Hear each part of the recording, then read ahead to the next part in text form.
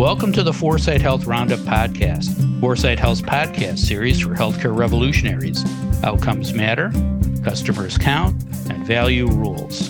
Hello again, everyone. This is Dave Berta, news editor at 4sight Health. It is Thursday, June 29th. One more day, and most of us will get a long 4-day holiday weekend. How are you going to celebrate our nation's independence? Responsibly, I hope. I'm sure none of our founding fathers would want you to blow off your fingers with an experimental or untested explosive device. Well, maybe.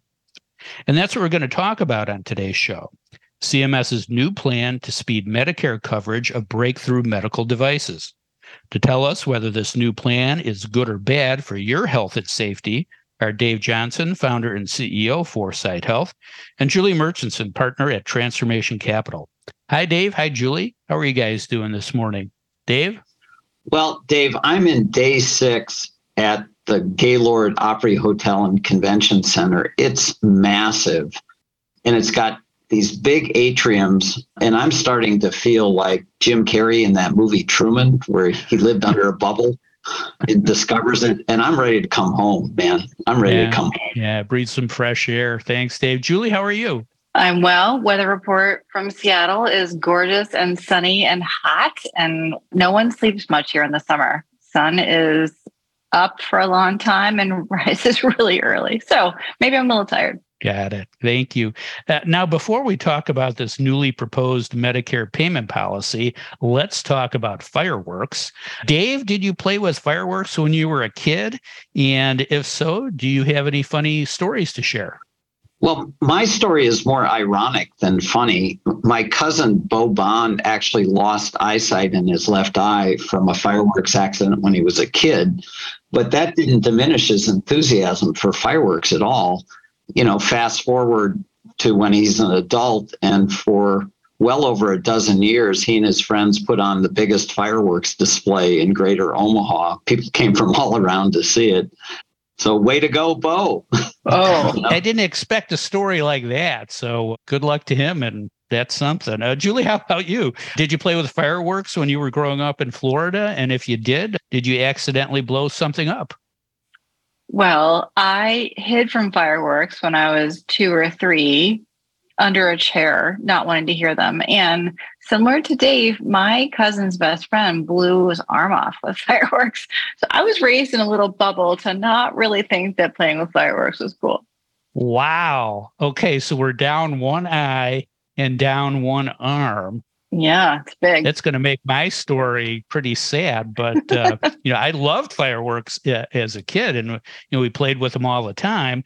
But here's the weird thing: we would build these models. We spent days building these models, ships and planes and cars. We'd save up money, buy the models, buy the paint, buy the glue, carefully put these models together, and then minutes after this thing, it's beautiful, we'd blow it into a million pieces. So I don't know. I still don't get it to this day why we did it, but it was great. But you have your arms and your eyes, so it's all good. I do. Yeah, the models didn't make it, but my body parts did. Now, here's another thing I don't get, and I hope you guys can explain it to me. Last week, CMS proposed a new pathway for manufacturers to get Medicare coverage of their breakthrough medical devices. As Medicare goes, so go most commercial health insurers. The new pathway is called Transitional Coverage for Emerging Technologies, or TSET. Essentially, TSET would allow companies to work with CMS on Medicare coverage of their novel medical device before FDA approves it for the market.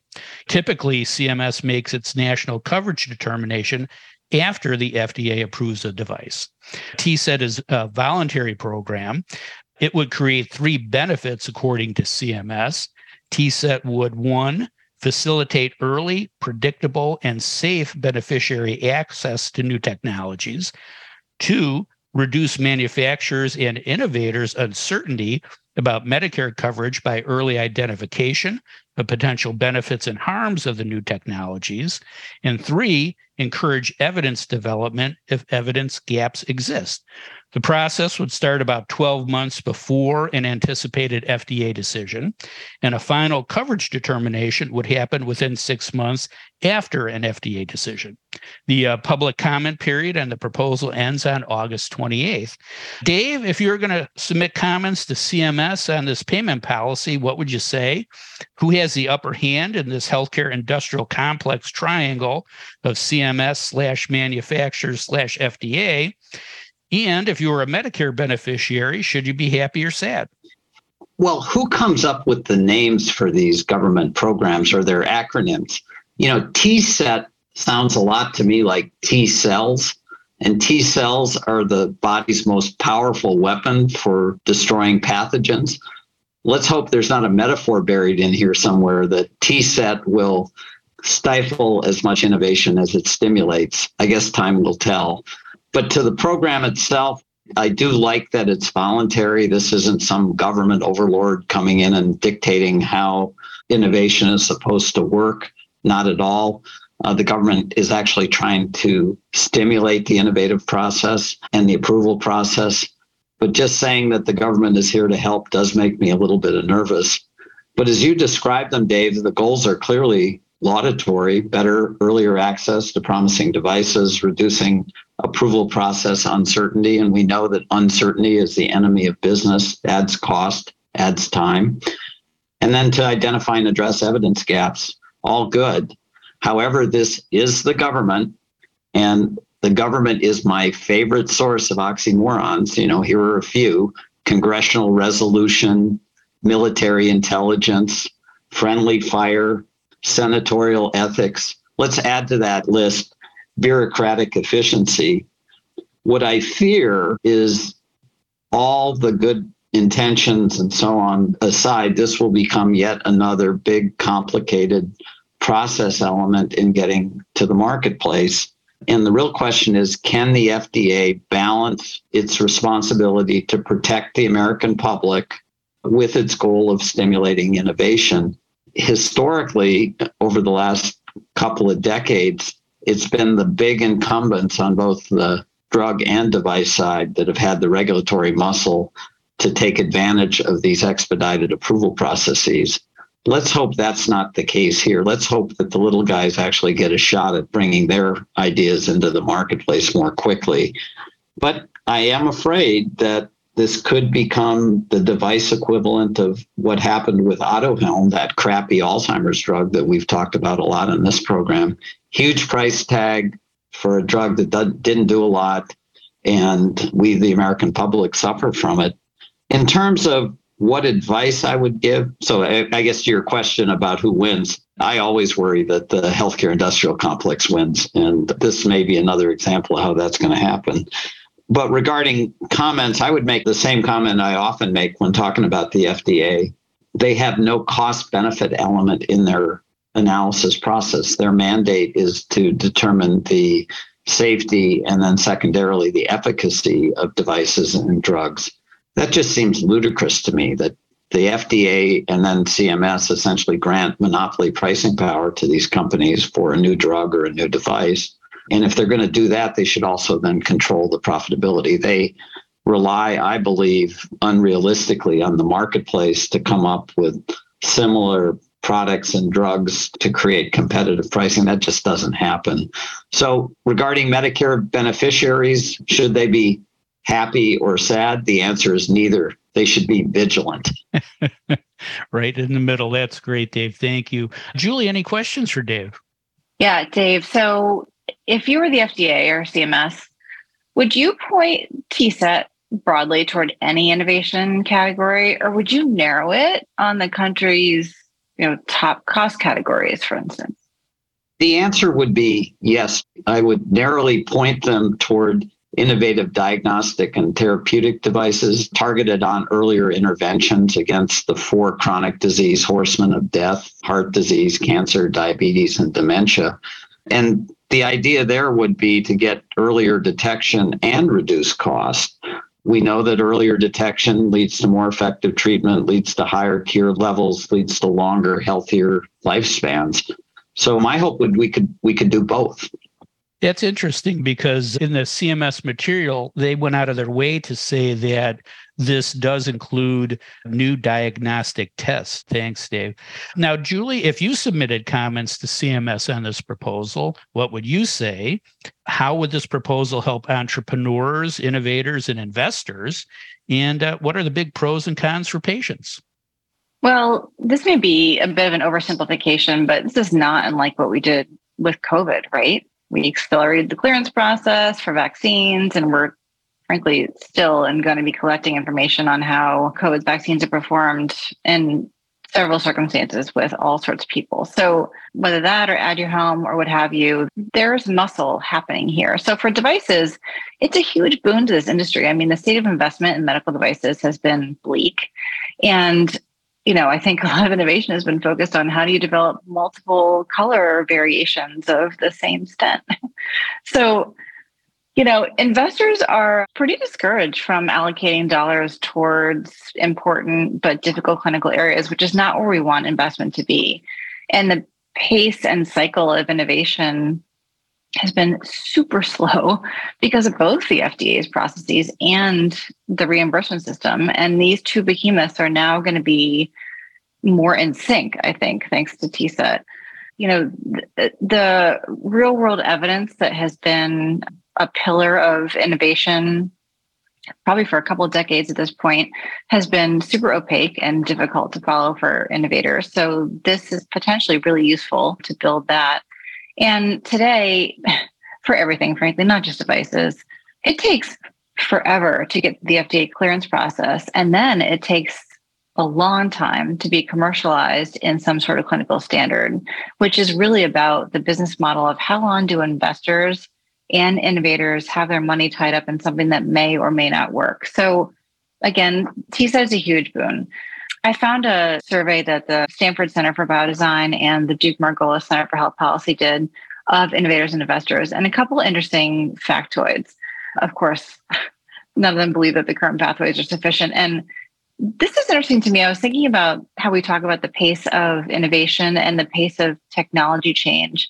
And when you really look at what the FDA is built on in terms of people and processes and clinical trials that look at a period of time for trial participants instead of longitudinal data and environmental circumstances, is the FDA really in the position to be continuing along the path that it's been? No. So this is a good change. This is not surprising, but reimbursement is the top external factor that drives investors away from the medical device industry, followed by the FDA pathway. So the fact that these two, reimbursement and clearance, are connected is really positive. And back to my point, respondents said it takes an average of 4.7 to 8 years after FDA authorization to really be able to commercialize a product. So we're talking about over 10 years in some cases to really be able to get a product to market in a material way.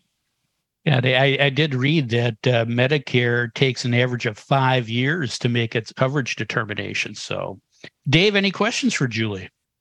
Julie, great analysis. And I really do hope the government is here to help. They're certainly aligning the pieces in the right ways in how you described it. So really, really outstanding analysis.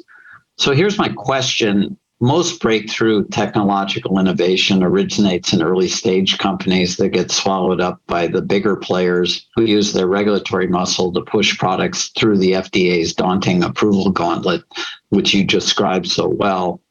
So how can we make sure that TSET helps the little guys, the real engines of innovation, in getting great products to market? Yeah, it's tough for regulatory bodies like this to start to mess with putting constraints in place around size of company and just the natural ways in which markets move in acquisitions of larger device and life science manufacturers acquiring the smaller guys.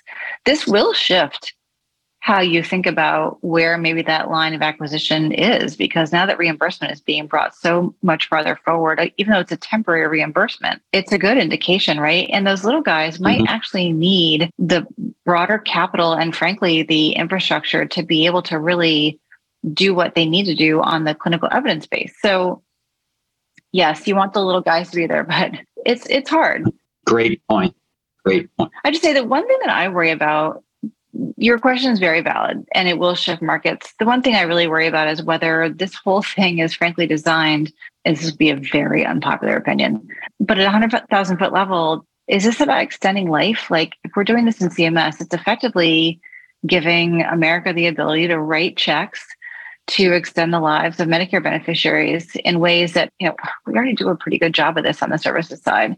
So I'll be excited about this if Medicare really ends up making reimbursement decisions that are directly related to how we can alleviate the services side of downstream cost of care by upstream device and diagnostics. That'd be amazing. Mm-hmm. If I'm a Medicare recipient, I might have just bought more time in life and I'd be willing to try something that's, tested, but not quite, through clearance. So big pros and cons here ethically, really. That's a really great point, Julie, the difference between lifespan and health span. I hope this isn't just pushing devices that keep people alive on machines longer in a really terrible quality of life. But if we can actually delay the onset of chronic conditions that actually kill us and improve health span, that's good for everybody. Interesting discussion. But to me, it's like, and I'll be the skeptic here, it's like asking someone to taste the soup as you're making it before they'll decide whether they're going to eat it or not. What could go wrong? What could go wrong? Never works in our house anyway. So there you go. And again, I'm sure we'll revisit this topic when the proposal becomes final. Okay, let's briefly talk about other big healthcare news this week. Julie, what else happened that we should know?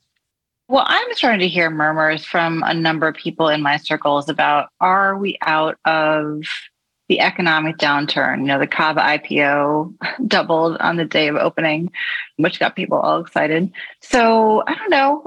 There seems to be a little bit of optimism in the air, which I haven't been feeling for quite some time. Yeah, arrows pointing in the right direction. Thank you, Julia. Dave, what else should we know about this week? Well, as I said, I've been at Nashville attending conferences. One of them was the HFMA conference, which has hundreds of revenue cycle management companies exhibiting, massive exhibit floor, 4,000 attendees. And so my head, Dave, is still exploding, trying to figure out how big the aggregate size of the revenue cycle management market is. I think it actually could be the largest industry, bar none, in America. Now, just on top of that, and this is an old report from Jeffrey Pfeffer at Stanford, but someone shared it with me this week, Americans spend 12 million hours a week negotiating with health insurance companies. Pfeffer calls that administrative sludge. Add that to the aggregate cost of revenue cycle management. And I think we really are looking at the biggest frickin' industry in the United States of America. Drives me nuts. Yeah. People will start saying they want to be a claim denial specialist when they grow up. Yeah. That is a scary thought. That is scary. Thanks, Dave. Thanks, Julie. That is all the time we have for today. If you'd like to learn more about the topics we discussed on today's show, please visit our website at 4sighthealth.com. And don't forget to tell a friend about the 4sight Health Roundup podcast. Subscribe now and don't miss another segment of the best 20 minutes in healthcare. Thanks for listening. I'm Dave Burda for 4sight Health.